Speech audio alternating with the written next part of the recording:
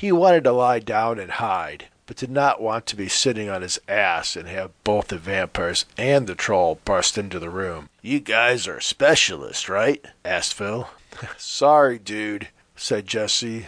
"We are just borrowing their gear, because they're dead. I am a college student who took the wrong class in college." Phil shook his head. "Well, that changes things. Do you mind if I make a few suggestions?" the homeless man asked. "Please God," said Belinda. "You have a M84, right?" he said, pointing at the grenade at Jesse's waist. Jesse nodded. He assumed it was whatever Phil said. All he knew that it had the words "stun grenade" penciled in white on the top. Phil continued. "Trolls are sensitive to light. They don't burn in daylight like a vampire, but they hate light. The M84 should make him blind for a minute, not to mention angry and confused. Then I'd run out with the shotgun.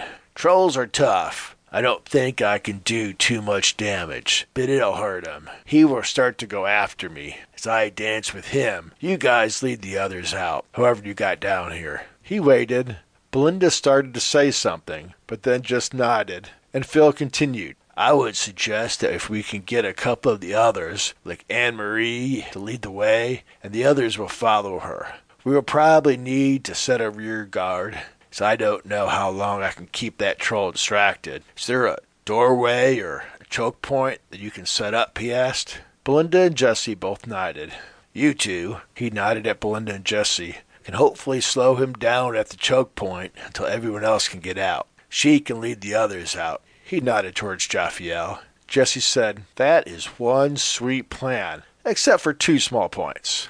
"What?" asked Phil, looking annoyed. He had seemed to straighten as he talked, and for the first time, Jesse started to see the soldier in him. "First, whomever dances with that troll will end up dead. No way around that. Second, you look barely strong enough to walk, much less dance, and everyone's life will depend on there being time to get up the rope and out of this hellhole. If you can't keep him busy, not only will you end up dead, but we will end up with the fattest troll in America." "I can do this," growled Phil. "Dude, you got my respect, and I think I just showed that I am not exactly Rambo, but I have eaten the heart of a master vampire, and my mother says I am a great dancer."